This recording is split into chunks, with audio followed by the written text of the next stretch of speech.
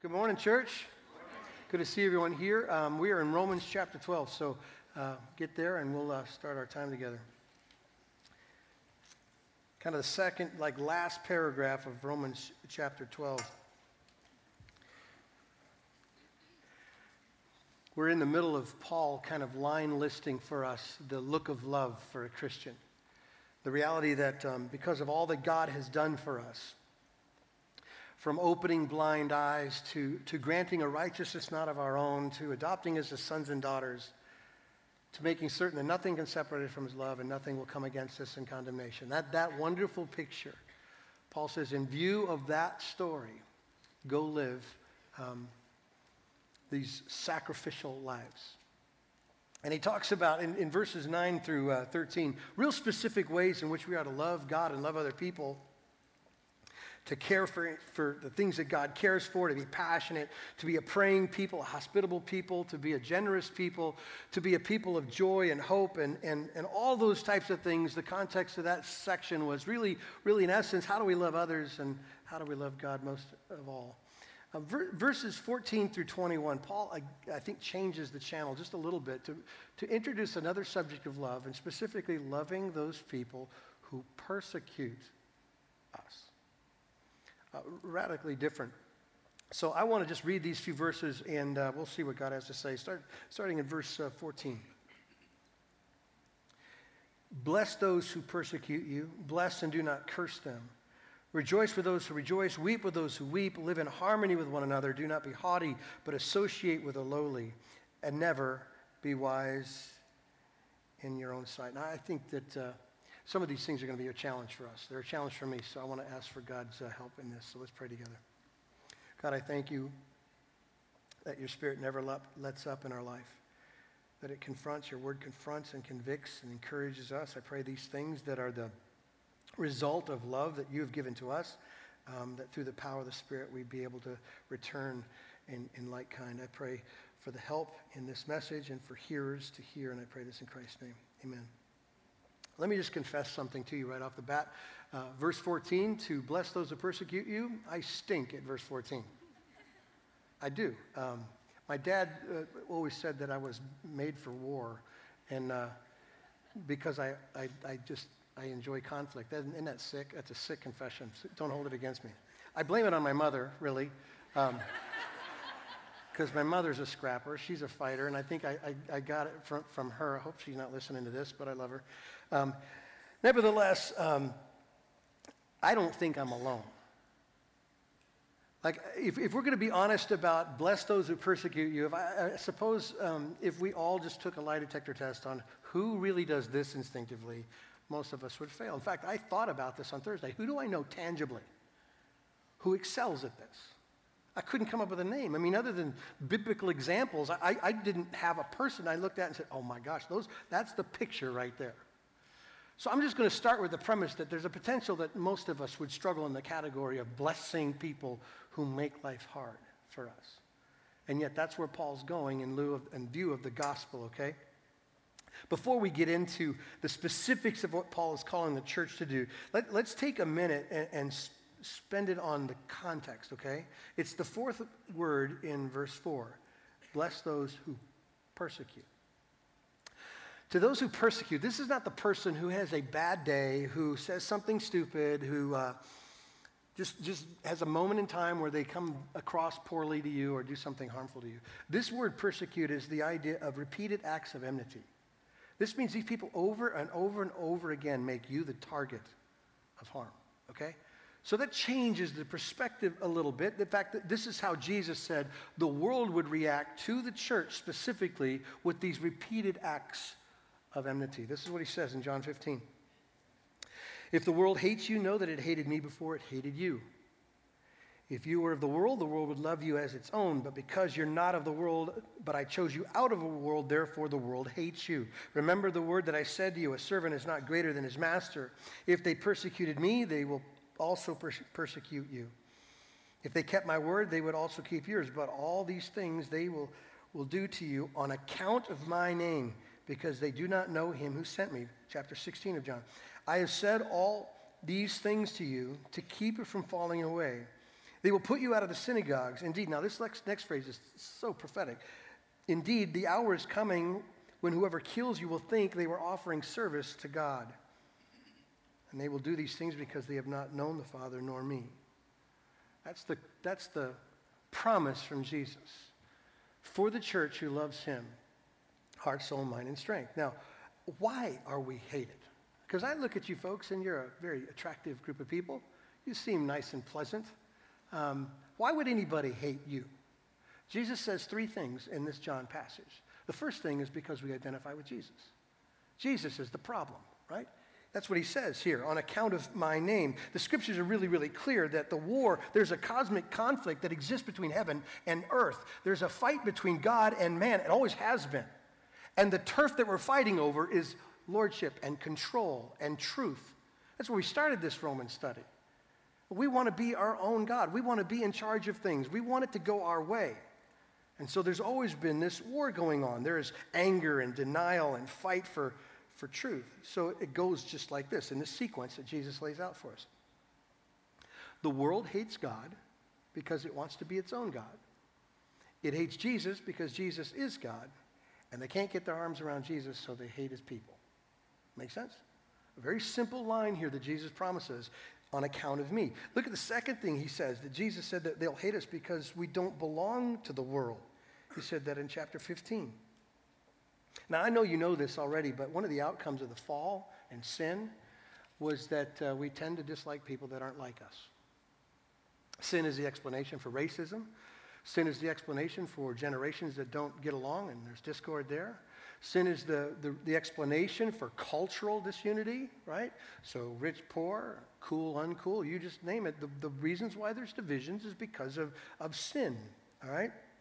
And if that's true, sinners towards sinners, just think how much more true it is for sinners towards those who claim Jesus. You stick out like a sore thumb. And, by the way, you're the rain on their parade. Every time you kind of even just exist in an environment, there's an authority because of what you claim to believe. And you can't celebrate what they celebrate, and that cramps their style. We saw this in Romans chapter 1, verse 28. Paul kind of lays this thought out for us when he says, and since they did not see fit to acknowledge God, God gave them up to a debased mind to do whatever ought not to be done. They were filled with all manner of unrighteousness, evil, covetousness, and malice.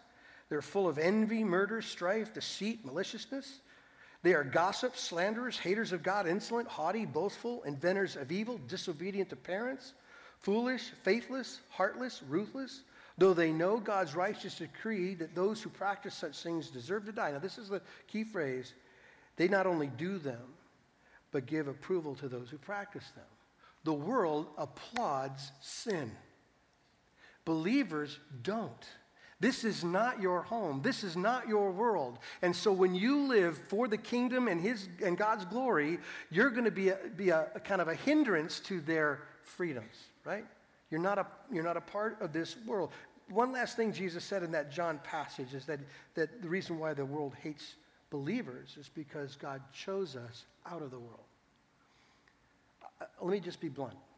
One of the, if not the most offensive things the world hates is the sovereignty of God. Absolutely hate it. It is the gospel story what drives them nuts. The gospel story that says that God is the one who accomplishes salvation by his power and by his sovereign decision. Period. Hate that story. And what it says out loud to those who don't believe is that you've got some serious problems with sin and you have a complete and total inability to fix your own problem. And what the reality of the world thinks is that there's at least some small corner in the heart of every person that just given a great opportunity and perfect circumstances would make a right and good decision. Would it be a help to their own problem? And that's not the gospel. The gospel starts at the bottom. All men, all women, all people of all time are incapable of pleasing God. The gospel starts there, and that's what makes it so beautiful, because in spite of our inability, God comes on a rescue mission with Jesus by faith, and we are free and a righteous people. And Jesus said really clearly, because I chose you out of the world, they're gonna hate that story. They're going to hate the gospel, how it totally crushes the human heart and doesn't pick it up. It doesn't make them feel better about themselves. There's lots of reasons why the world will reject us. But verse 14, if we're just being honest, for me it's been very hard to contextualize at first glance what verse 14 really says to a church in Gilbert, Arizona, 2014. Right? Persecution. How in the heck does the American church suffer? Because if you're like me, you think the word persecution and you think ISIS, Middle East, losing your head, right? And I know that's not based on faith necessarily. Their perspective it is, but maybe you think, oh, that's what it means to suffer or to be persecuted. And it is. It's an extreme case of that. But I've got a couple considerations for you that help us understand maybe persecution in our context. There's a possibility that God just isn't allowing that type of persecution on us. Like maybe God just put like a hedge of protection around us and said, not now, not them. Possible, right? Possible that God's just kind of providing a shelter for us. There's a possibility that our lives, the way we live our lives, wouldn't provoke a persecution at all. Like we just don't live that different. You know, the contrasts compare between light and darkness, that we're so kind of gray that the world doesn't see the church any different. And so we wouldn't provoke a reaction like persecution because you're just like us.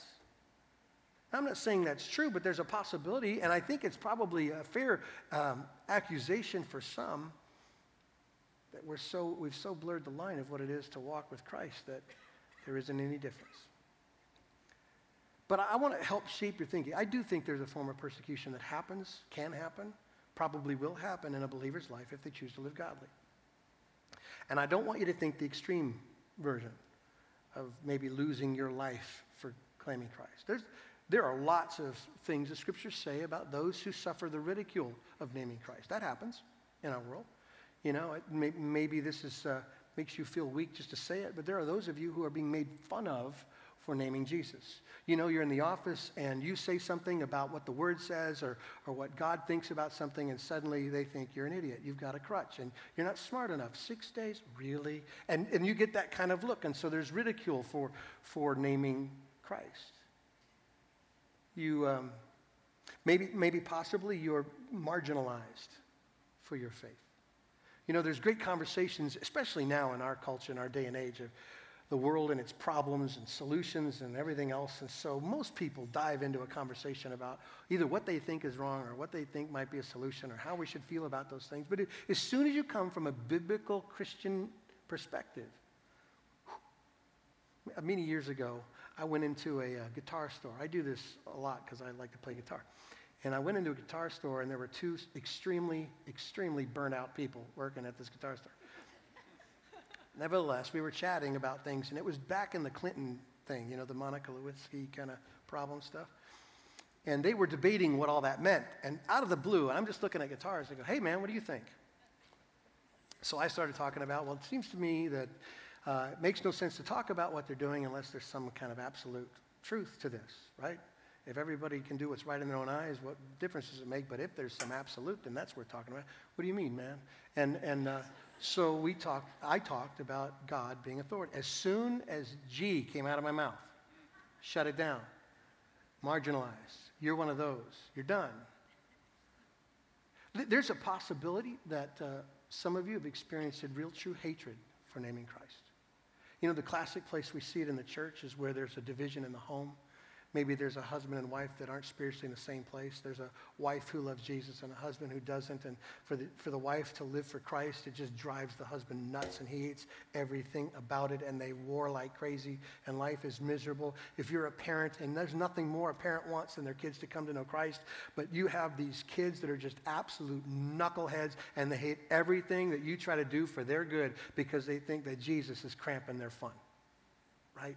And so you live trying to wrestle with the commands of Scripture to parent your child in an honorable way, teach them in the ways of the Lord, and yet they go, no, keep that lie to yourself. There's lots of ways, I think, real practical, maybe not the gory ways, but ways in which here in 2014 in Gilbert, Arizona, we might suffer the persecution. But the promise was clear to Paul, to the young pastor Timothy.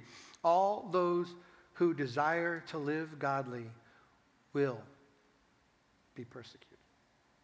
Not like maybe, not like if. And I think those two concepts go together. Desiring to live godly means you'll stick out so much that you will be shot at. Not with a gun, but with ridicule possibly, with anger possibly, with marginalization possibly. So here we have in this 8-verse section from verses 14 to 21, Paul gets real specific on this command, okay? We're going to deal with the first 3 verses this morning. Here's what Paul says in verse 14. Bless those who persecute you. Bless those who persecute you. Jesus basically said the same thing in Matthew chapter 5, where he said, you have heard it said, love your neighbor and hate your enemy, but I say to you, love your enemies and pray for those who persecute you. That's exactly what it means to bless. This is the heart of Christ and how we live based on the gospel in us. So Paul says to bless those who persecute you. The word bless means to speak well of. I'm not suggesting that you lie to speak well of. This is not make up stories about your persecutor, that they're really great people and they're really gentle and they're very kind. You don't have to lie.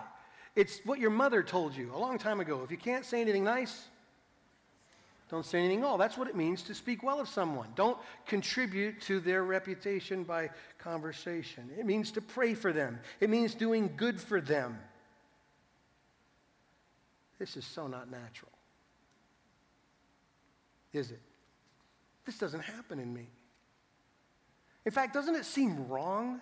Doesn't it seem wrong to let people who are evil get away with it? That seems stupid. And by the way, if you just let them get away with it, if you don't make justice happen right now yourself, won't they just repeat the behavior? That happens a lot. People just constantly continue their repetition. So here's what we do. And I think the word that Paul uses to describe here in the negative form, do not curse them, it's there because that's what we do. That's the tendency that we have. And I'm not talking about verbal cursing, although we're probably pretty good at that. I'm not saying verbalize harm. I'm saying that you spend your time wishing ruin on someone. I hope they get what they deserve. Many, many years ago, I had an adversary. And I would put him in the persecutor category. And because I was made to war, I could handle a whole bunch of tension. And so I spent years just like wishing for his demise. Do you know what I'm saying? And I'm very creative, so this was bad. And I sat in a service just like you're sitting in many, many years ago, and someone started talking about forgiveness received. And I was crushed. Like I was crushed. I couldn't walk out of the service without crying. And so I got home and I go, okay, this means something. So I picked up the phone and I dialed the number, and I called this guy and I said, hey man, I just want you to know I've spent years just being really bitter, really angry at you. And he said to me, good. Glad you came to your senses. Yeah. So I started thinking of creative ways to do harm to him all over again. Like, how can I bring about his demise? Like, God rained down heaven on him, right? It didn't make it easy whatsoever, but that's the look of what it is to curse someone. Blessing a persecutor isn't natural, and let's be honest, that's really the point, isn't it? Blessing the persecutor is supernatural. That's why it comes in view of the gospel. The only possible way that we can extend love to those who want to harm is through the love we've received from Jesus. That's the only possible way in view of the mercies of God. So here's a question for you, church. How do you show love most clearly? I'll give you the answer. When you extend it to people who deserve it the least. It's no different than when we talk about faith. Faith that we get as a gift from God that we grow in till eternity. Faith is grown. Now get this. It grows in trial. Like we could have the best day of the best week of the best month of our entire life. We could have the greatest time in our devotions and everything else. But here's what the scripture promises. It's in the weight of trials that God kind of reveals and grows his people.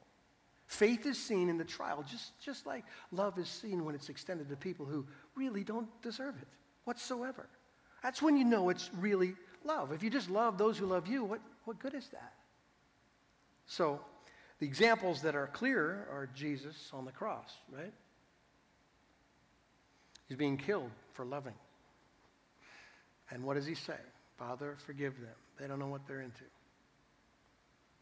Stephen, Acts chapter 7.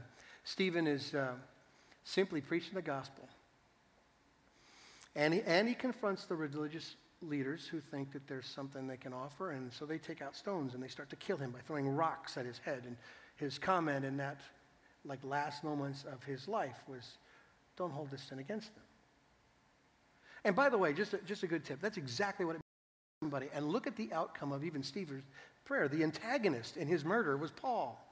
He said, don't hold a sin against them. Paul gets converted, and we have Romans. We have 75% of the New Testament because God honored that prayer to bless some persecutor. So it's worth it, right? Just a side note.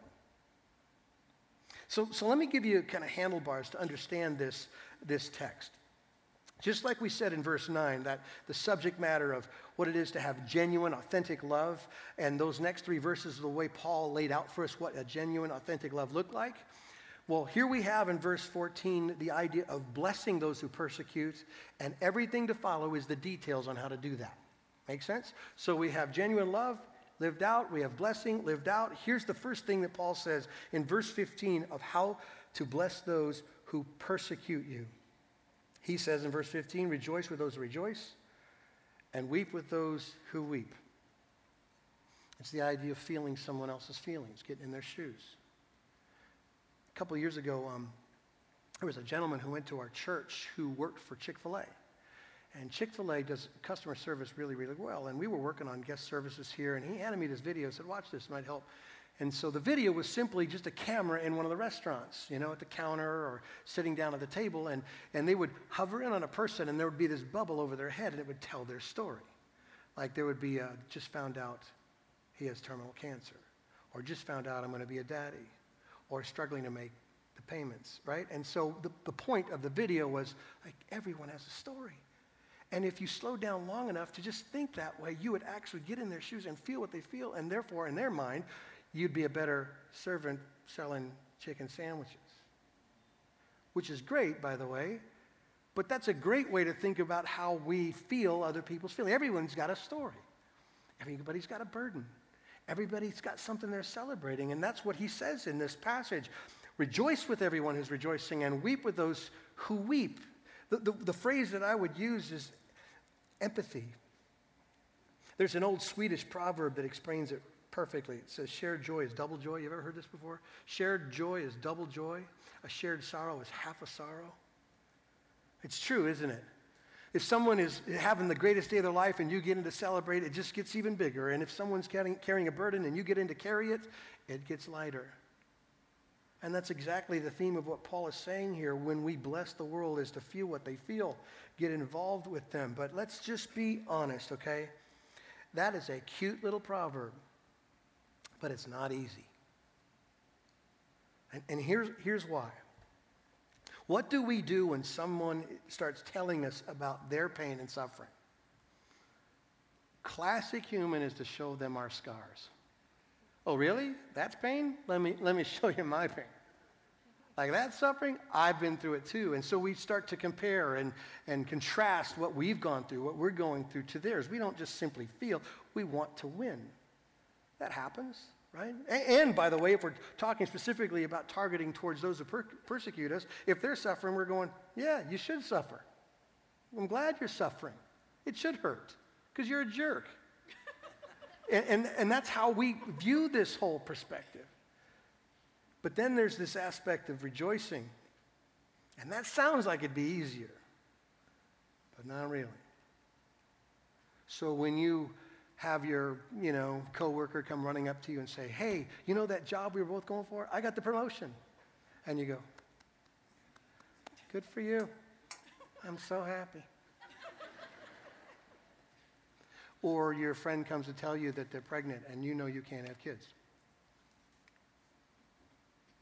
And you're having the hardest time celebrating what they're celebrating.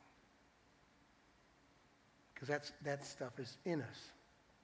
And it's almost impossible with a friend. Can you imagine now turning this attention towards a persecutor?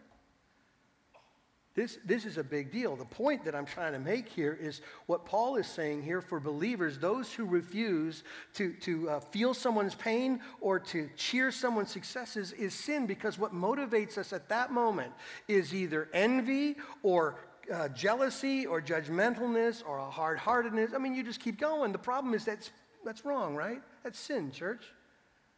For us to hold back from feeling and giving in those moments is because somehow we're jealous or angry that God's doing that for them. So it's a big problem. Paul says to bless your enemies with empathy. Here's the second thing he says in verse 16, my paraphrase, be easy to get along with. He uses this phrase, live in harmony. Live in harmony. Now, Paul's not talking about peace here. He's going to get to the subject of peace in verse 18. This is simply Paul talking about don't make sparks, don't cause trouble. Don't war. So this is what this looks like. It's, you get in one of those debates about truth and you're fighting to win the argument because you're desperate to be right. It's being harsh in your words and not loving in your words. It is being critical and choosing to pick every hill to die on versus strategic in what hills matter. It's just being a warrior, a fighter. And I've witnessed this, so let's just talk about it. I think there are people who seem to live here. These are people who are upset. They're always upset. They're looking to get upset, and they're okay with letting everybody know that they're upset. And I'm telling you, the biblical cause is really easy to see. It's pride. It's pride. Let me tell you two common mistakes people make when they earn the reputation of not getting along with others. One is they think too highly of their own opinions, okay? So it's like a proverbial truth. There is a way that seems right to a man until another argues his way. So we hear what we hear and we feel what we feel, and that's as far as the line's going, and so I'm right.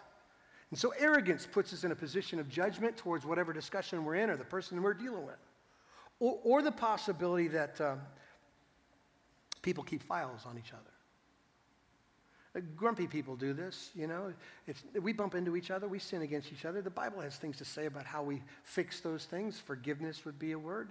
But here's what these people do who like to war. They keep a file, not a real one, but like this fictitious one that has all the offenses clearly laid out, all the dates, all the feelings that were felt.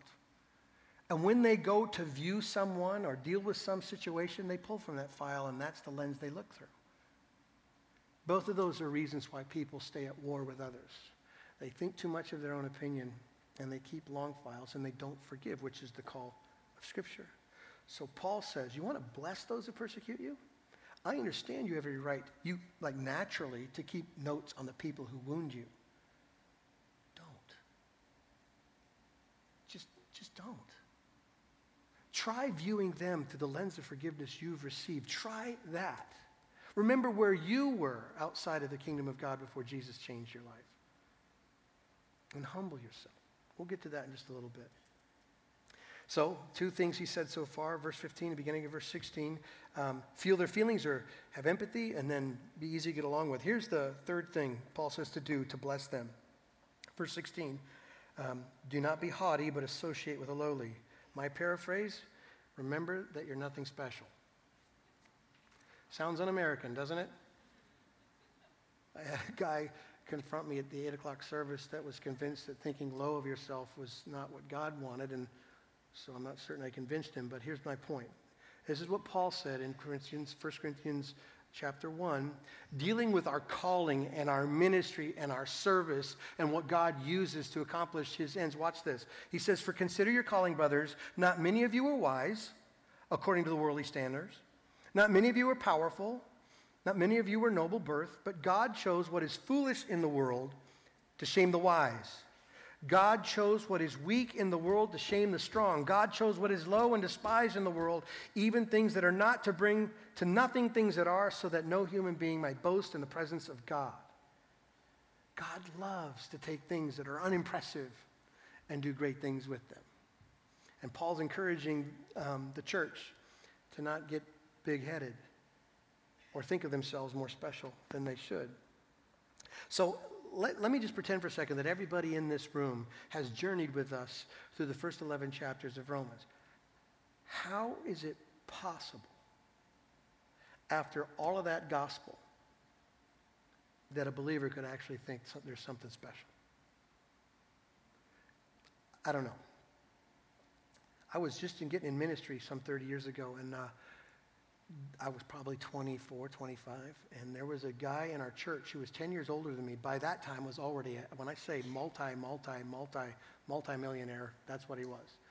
And I was doing some project at his house, something, I was fixing something, and he came out to talk to me, but he would never look me in the eye, and he walked around his castle, and it was a castle, saying, you know, Tim, I never have to work another day in my life.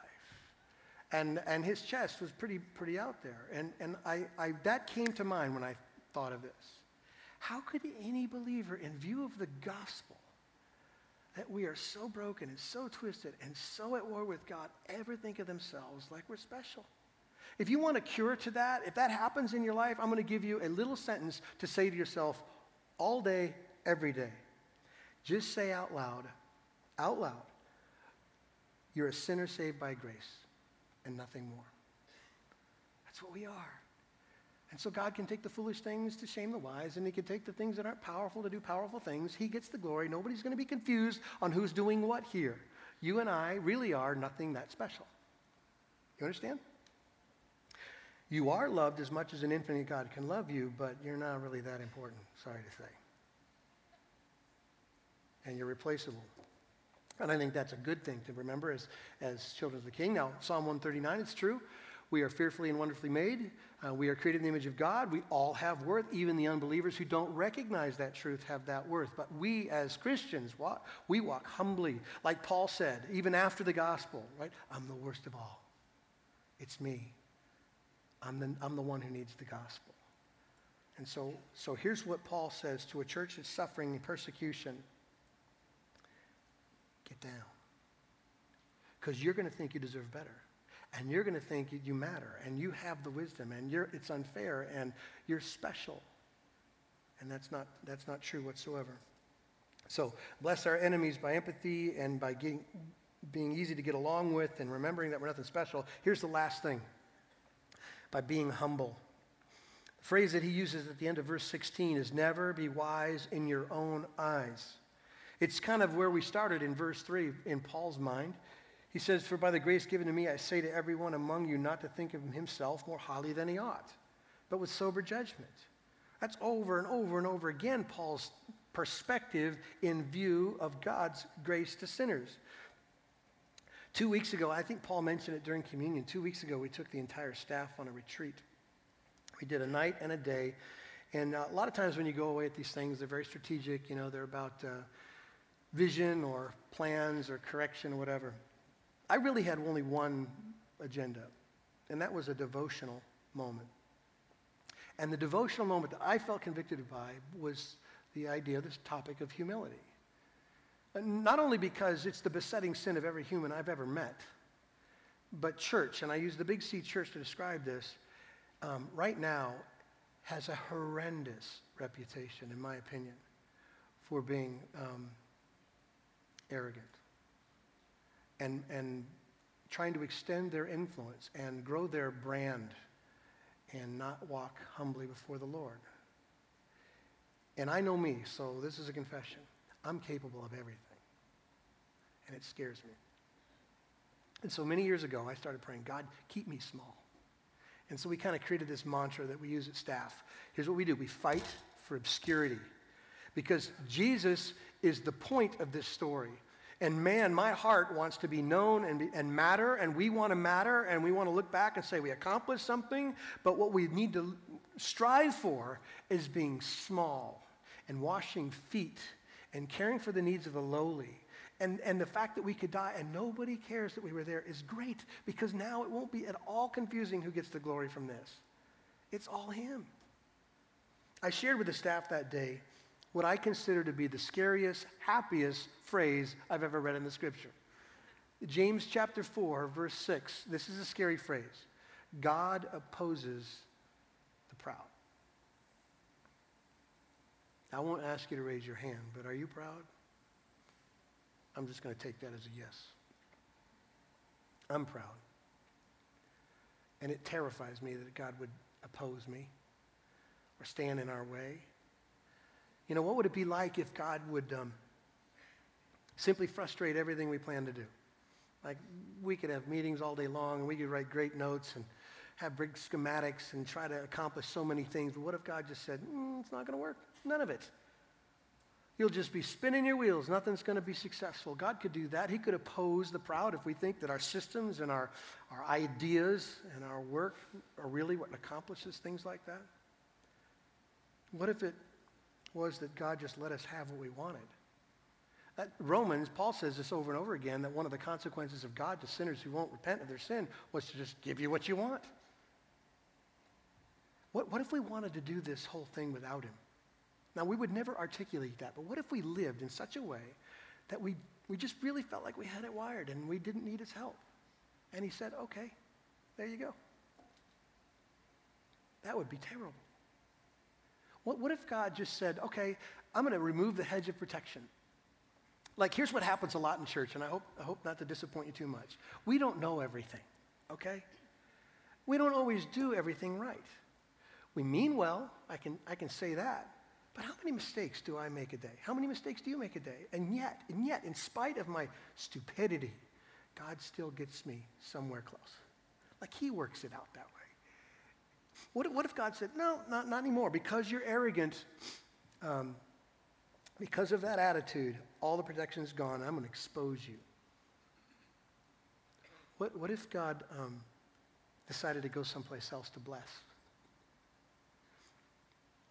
What if he said, you know, that small, insignificant, nobody knows about it ministry, that group of people just slugging it out with no money and no influence whatsoever, I'm going there. I'm going to hang out with the low people. And he said to this church, who has so much and gets it delivered in so many great ways, he said, no, I'm out of here. What if he decided to shame us? This would be Nebuchadnezzar, Daniel 4, right? Look at me, aren't I great? And better get used to the taste of grass as soon as you say that, because what if he shamed us? What if he exposed us for what we really are? All I know is when I read God opposes the proud, I don't want to be that guy. But I love this second phrase. This second phrase is the happiest phrase I've ever seen. But God gives grace to the humble. Grace. I'm not tired of talking about it. Greatest word I've ever heard. God gives grace to broken, needy, poor people. It is the words of Christ in the very first sermon he ever gave, the very first sentence out of his mouth. Blessed are the poor in spirit, for theirs is the kingdom of God. Poor people get Jesus. Not physically poor, people who bankrupt in their soul, who understands what they are without Christ. And just so you know, we aren't just saved by being poor in spirit. We live poor in spirit. We never, ever get out of that mode. We walk every day knowing we have nothing to offer God apart from what he gives us.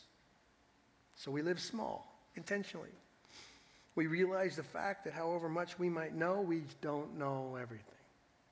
As much as we think we've accomplished, we realize that we're just one of the many somebody else could have done it too.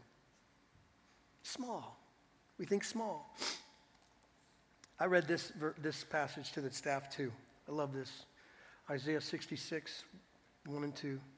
Thus says the Lord, heaven is my throne, and the earth is my footstool. What is the house that you might build for me, and what is the place of my rest? All these things my hand has made, and so all these things came to be, declares the Lord. Now listen to this.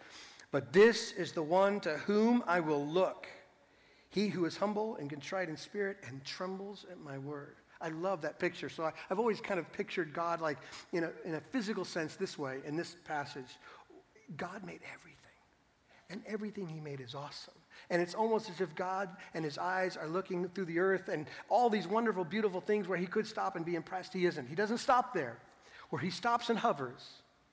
Where he notices his broken people. He just simply gazes at the brokenness and the crippledness and the inability of a person. And he says, that's the one I esteem. I want to be there. right?